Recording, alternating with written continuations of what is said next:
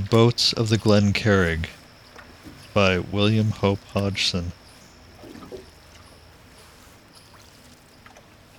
Being an account of their adventures in the strange places of the earth, after the foundering of the good ship Glen Carrig, through striking upon a hidden rock in the unknown seas to the southward, as told by John Winterstraw, gentleman, to his son James Winterstraw, in the year 1757, and by him committed very properly and legibly to manuscript.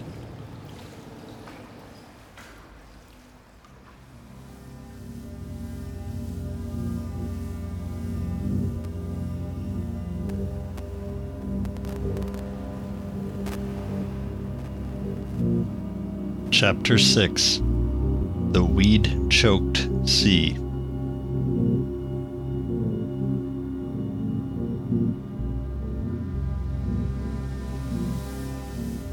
It was some little while before midday that we grew conscious that the sea had become very much less violent, and this despite the wind roaring with scarce abated noise.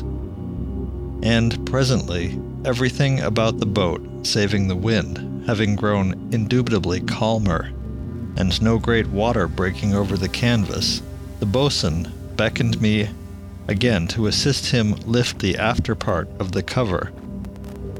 This we did, and put forth our heads to inquire the reason of the unexpected quietness of the sea, not knowing but that we had come suddenly under the lee of some unknown land. Yet for a space we could see nothing beyond the surrounding billows, for the sea was still very furious, though no matter to cause us concern after that through which we had come.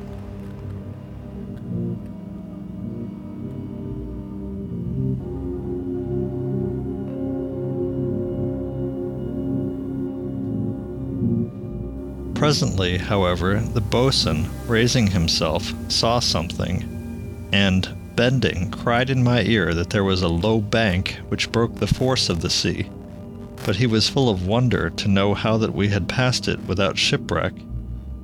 And whilst he was still pondering the matter, I raised myself and took a look on all sides of us, and so I discovered that there lay another great bank upon our larboard side, and this I pointed out to him. Immediately afterwards we came upon a great mass of seaweed swung up on the crest of a sea, and presently another, and so we drifted on, and the seas grew less with astonishing rapidity, so that, in a little, we stripped off the covers so far as the midship thwart, for the rest of the men were sorely in need of the fresh air after so long a time below the canvas covering.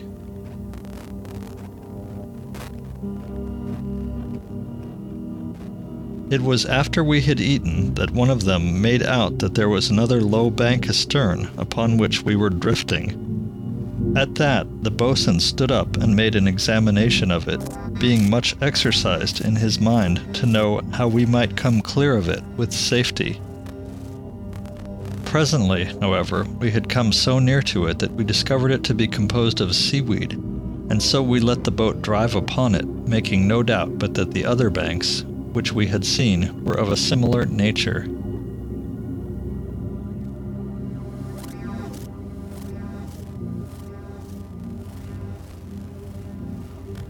In a little we had driven in among the weed, yet though our speed was greatly slowed, we made some progress, and so in time came out upon the other side, and now we found the sea to be near quiet, so that we hauled in our sea anchor, which had collected a great mass of weed about it, and removed the whaleback and canvas coverings, after which we stepped the mast, and set a tiny storm foresail upon the boat, for we wished to have her under control, and could set no more than this because of the violence of the breeze.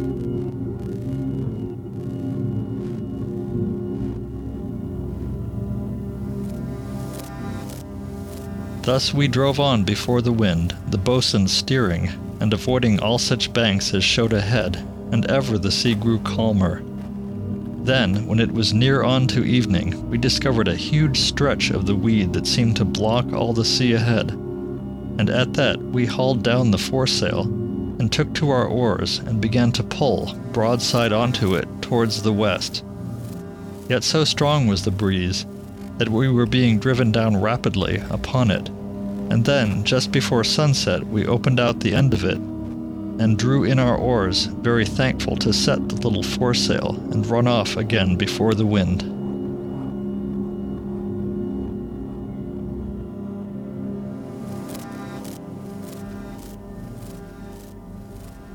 And so, presently, the night came down upon us, and the boatswain made us take turn and turn about to keep a lookout, for the boat was going some knots through the water, and we were among strange seas, but he took no sleep at all that night, keeping always to the steering oar.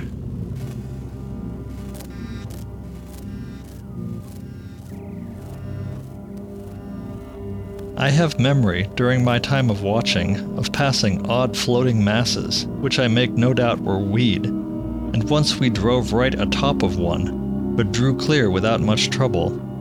And all the while, through the dark to starboard, I could make out the dim outline of that enormous weed extent lying low upon the sea, and seeming without end. And so, presently, my time to watch being at an end, I returned to my slumber, and when next I waked, it was morning.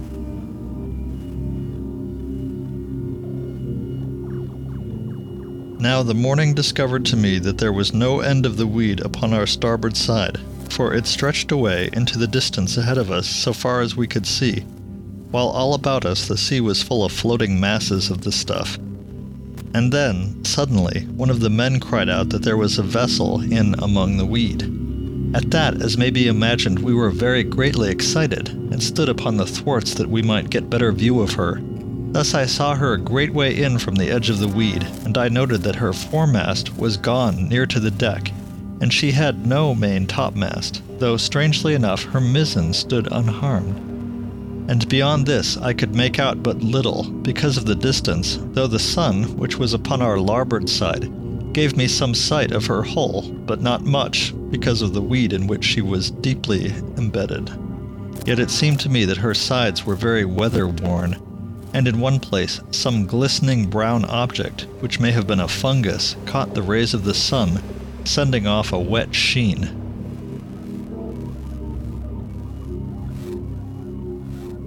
There we stood, all of us, upon the thwarts, staring and exchanging opinions, and were like to have overset the boat, but that the boatswain ordered us down. And after this we made our breakfast, and had much discussion regarding the stranger as we ate.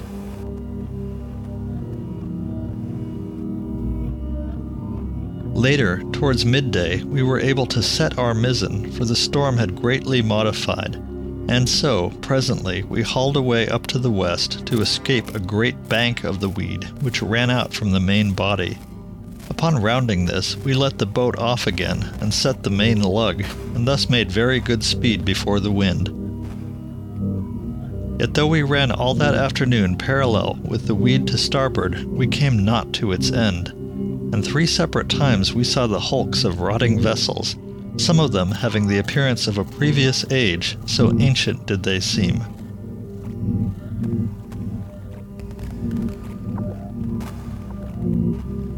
Now, towards evening, the wind dropped to a very little breeze, so that we made but slow way, and thus we had better chance to study the weed. And now we saw that it was full of crabs, though for the most part so very minute as to escape the casual glance. Yet they were not all small, for in a while I discovered a swaying among the reed, a little way in from the edge, and immediately I saw the mandible of a very great crab stir amid the weed. At that, hoping to obtain it for food, I pointed it out to the boatswain, suggesting that we should try and capture it. And so, there being by now scarce any wind, he bade us get out a couple of the oars and back the boat up to the weed. This we did, after which he made fast a piece of salt meat to a bit of spun yarn, and bent this onto the boat hook. Then he made a running bowline and slipped the loop onto the shaft of the boat hook, after which he held out the boat hook, after the fashion of a fishing rod, over the place where I had seen the crab. Almost immediately there swept up an enormous claw and grasped the meat, and at that the boatswain cried out to me to take an oar and slide the bowline along the boat hook so that it should fall over the claw, and this I did, and immediately some of us hauled upon the line, tautening it about the great claw. Then the boatswain sung out to us to haul the crab aboard, that we had it most securely, yet on the instant we had reason to wish that we had been less successful, for the creature, feeling the tug of our pull upon it, tossed the weed in all directions, and thus we had full sight of it, and discovered it to be so great a crab as is scarce conceivable, a very monster. And further, it was apparent to us that the brute had no fear of us, nor intention to escape, but rather made to come at us, whereat the boatswain, perceiving our danger, cut the line, and bade us put weight upon the oars, and so in a moment we were in safety, and very determined to have no more meddlings with such creatures.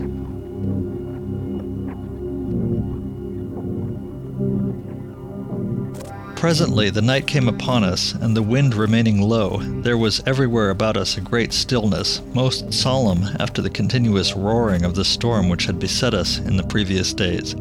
Yet now and again a little wind would rise and blow across the sea, and where it met the weed there would come a low damp rustling, so that I could hear the passage of it for no little time after the calm had come once more all about us.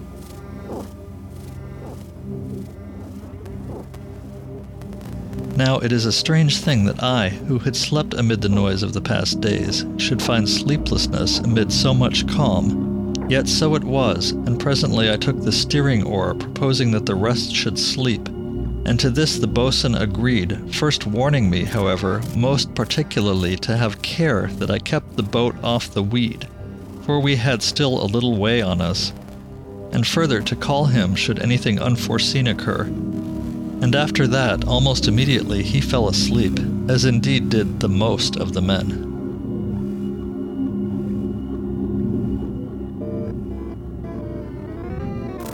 From the time that I relieved the boatswain until midnight, I sat upon the gunwale of the boat, with the steering oar under my arm, and watched and listened, most full of a sense of the strangeness of the seas into which we had come. It is true that I had heard tell of seas choked up with weed, seas that were full of stagnation, having no tides, but I had not thought to come upon such a one in my wanderings, having indeed set down such tales as being bred of imagination, and without reality, in fact.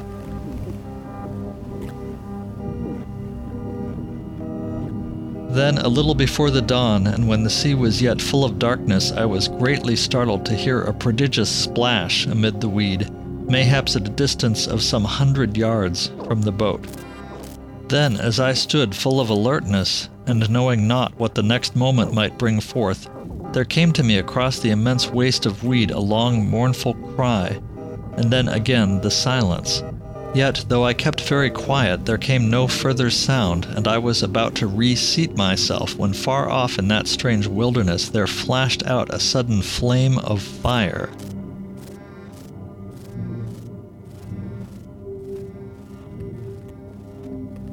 Now, upon seeing fire in the midst of so much lonesomeness, I was as one amazed, and could do naught but stare. Then my judgment returning to me, I stooped and waked the boatswain, for it seemed to me that this was a matter for his attention. He, after staring at it a while, declared that he could see the shape of a vessel's hull beyond the flame, but immediately he was in doubt, as indeed I had been all the while. And then, even as we peered, the light vanished, and though we waited for the space of some minutes, watching steadfastly, there came no further sight of that strange illumination. From now until the dawn the boatswain remained awake with me, and we talked much upon that which we had seen, yet could come to no satisfactory conclusion, for it seemed impossible to us that a place of so much desolation could contain any living being. And then, just as the dawn was upon us, there loomed up a fresh wonder, the hull of a great vessel, maybe a couple or 60 fathoms in from the edge of the weed. Now the wind was still very light, being no more than an occasional breath, so that we went past her at a drift. Thus the dawn had strengthened sufficiently to give to us a clear light of the stranger, before we had gone more than a little past her. and now I perceived that she lay full broadside onto us, and that her 3 masts were gone close down to the deck. Her side was streaked in places with rust, and in others a green scum overspread her. But it was no more than a glance that I gave at any of those matters, for I had spied something which drew all my attention. Great leathery arms splayed all across her side, some of them crooked inboard over the rail, and then, low down, seen just above the weed, the huge brown glistening bulk of so great a monster as ever I had conceived. The boatswain saw it in the same instant and cried out in a hoarse whisper that it was a mighty devil-fish. And then, even as he spoke, 2 of the arms flickered up into the cold light of dawn, as though the creature had been asleep, and we had waked it. At that, the boatswain seized an oar, and I did likewise, and so swiftly as we dared, for fear of making any unneedful noise, we pulled the boat to a safer distance. From there, and until the vessel had become indistinct by reason of the space we put between us, we watched that great creature clutched to the old hull, as it might be a limpet to a rock.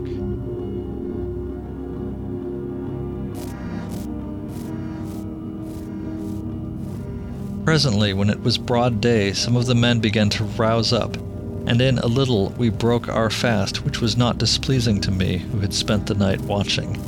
And so through the day we sailed with a very light wind upon our larboard quarter, and all the while we kept the great waste of weed upon our starboard side, and apart from the mainland of the weed as it were, there were scattered about an uncountable number of weed islets and banks, and there were thin patches of it that appeared scarce above the water, and through these later we let the boat sail, for they had not sufficient density to impede our progress more than a little.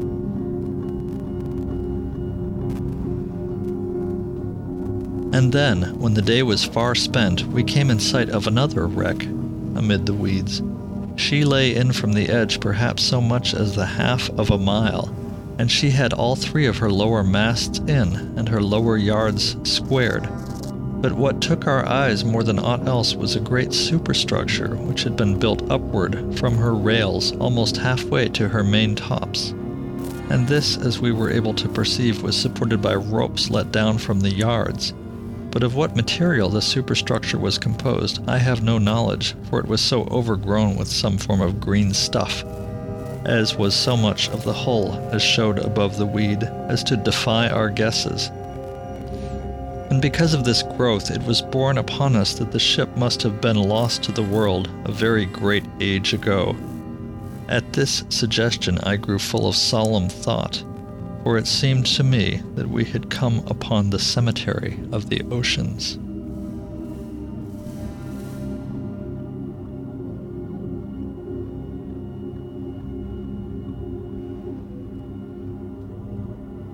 Now, in a little while, after we had passed this ancient craft, the night came down upon us, and we prepared to sleep. And because the boat was making some little way through the water, the boatswain gave out that each of us should stand our turn at the steering oar, and that he was to be called should any fresh matter transpire. And so we settled down for the night, and owing to my previous sleeplessness, I was full weary, so that I knew nothing until the one whom I was to relieve shook me into wakefulness. So soon as I was fully waked, I perceived that a low moon hung above the horizon and shed a very ghostly light across the great weed world to starboard. For the rest, the night was exceeding quiet, so that no sound came to me in all that ocean, save the rippling of the water upon our bends as the boat forged slowly along. And so I settled down to pass the time ere I should be allowed to sleep. But first I asked the man whom I had relieved how long a time had passed since moonrise, to which he replied that it was no more than the half of an hour, and after that I questioned whether he had seen aught strange amid the weed during his time at the oar. But he had seen nothing, except that once he had fancied a light had shone in the midst of the waste. Yet it could have been naught save a humour of the imagination, though apart from this he had heard a strange crying a little after midnight, and twice there had been great splashes among the weed, and after that he fell asleep, being impatient at my questioning.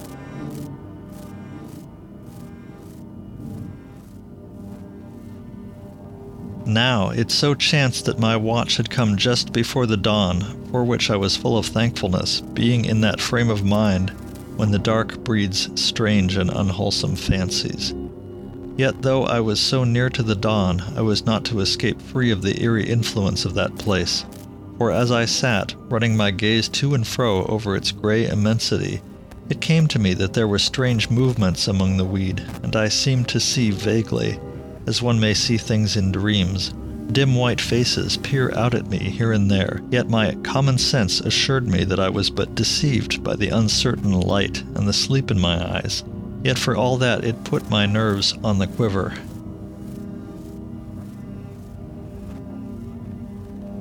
A little later, there came to my ears the noise of a very great splash amid the weed, but though I stared with intentness, I could nowhere discern aught as likely to be the cause thereof. And then suddenly, between me and the moon, there drove up from out of that great waste a vast bulk, flinging huge masses of weed in all directions. It seemed to be no more than 100 fathoms distant, and against the moon I saw the outline of it most clearly, a mighty devilfish. Then it had fallen back once more with a prodigious splash, and so the quiet fell again, finding me sore afraid, and no little bewildered that so monstrous a creature could leap with such agility. And then, in my fright, I had let the boat come near to the edge of the weed. There came a subtle stir opposite to our starboard bow, and something slid down into the water. I swayed upon the oar to turn the boat's head outward, and with the same movement leant forward and sideways to peer, bringing my face near to the boat's rail. In the same instant I found myself looking down into a white, demoniac face, human save that the mouth and nose had greatly the appearance of a beak. The thing was gripping at the side of the boat with two flickering hands, gripping the bare, smooth outer surface in a way that woke in my mind a sudden memory of the great devilfish which had clung to the side of the wreck we had passed in the previous dawn. I saw the face come up towards me, and one misshapen hand fluttered almost to my throat, and there came a sudden hateful reek in my nostrils, foul and abominable. Then I came into possession of my faculties and drew back with great haste and a wild cry of fear. And then I had the steering oar by the middle, and was smiting downward with the loom over the side of the boat, but the thing was gone from my sight. I remember shouting out to the boatswain and to the men to awake, and then the boatswain had me by the shoulder, was calling in my ear to know what dire thing had come about. At that I cried out that I did not know, and presently, being somewhat calmer, I told them of the thing that I had seen, but even as I told of it, there seemed to be no truth in it, so that they were all at a loss to know whether I had fallen asleep, or that I had indeed seen a devil.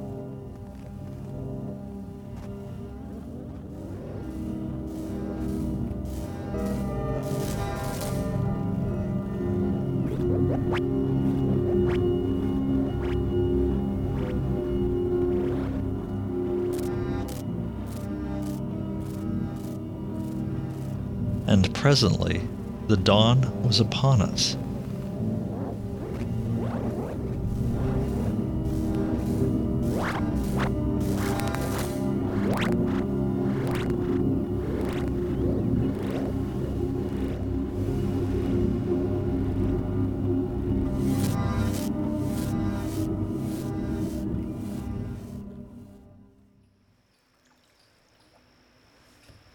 You've been listening to The Boats of the Glen Carrig by William Hope Hodgson, read by Paul R. Potts. This audio recording is made available under a Creative Commons Attribution Non-Commercial Share-alike 2.5 license. Find out more at creativecommons.org. Links for the project can be found at thepottshouse.org. Music for Chapter 6 is by Aidan Baker from the album 24.2.24.4. This work is available from darkwinter.com. Sound effects are taken from the album Thaw, Field Recordings from Minnesota, available at wanderingear.com.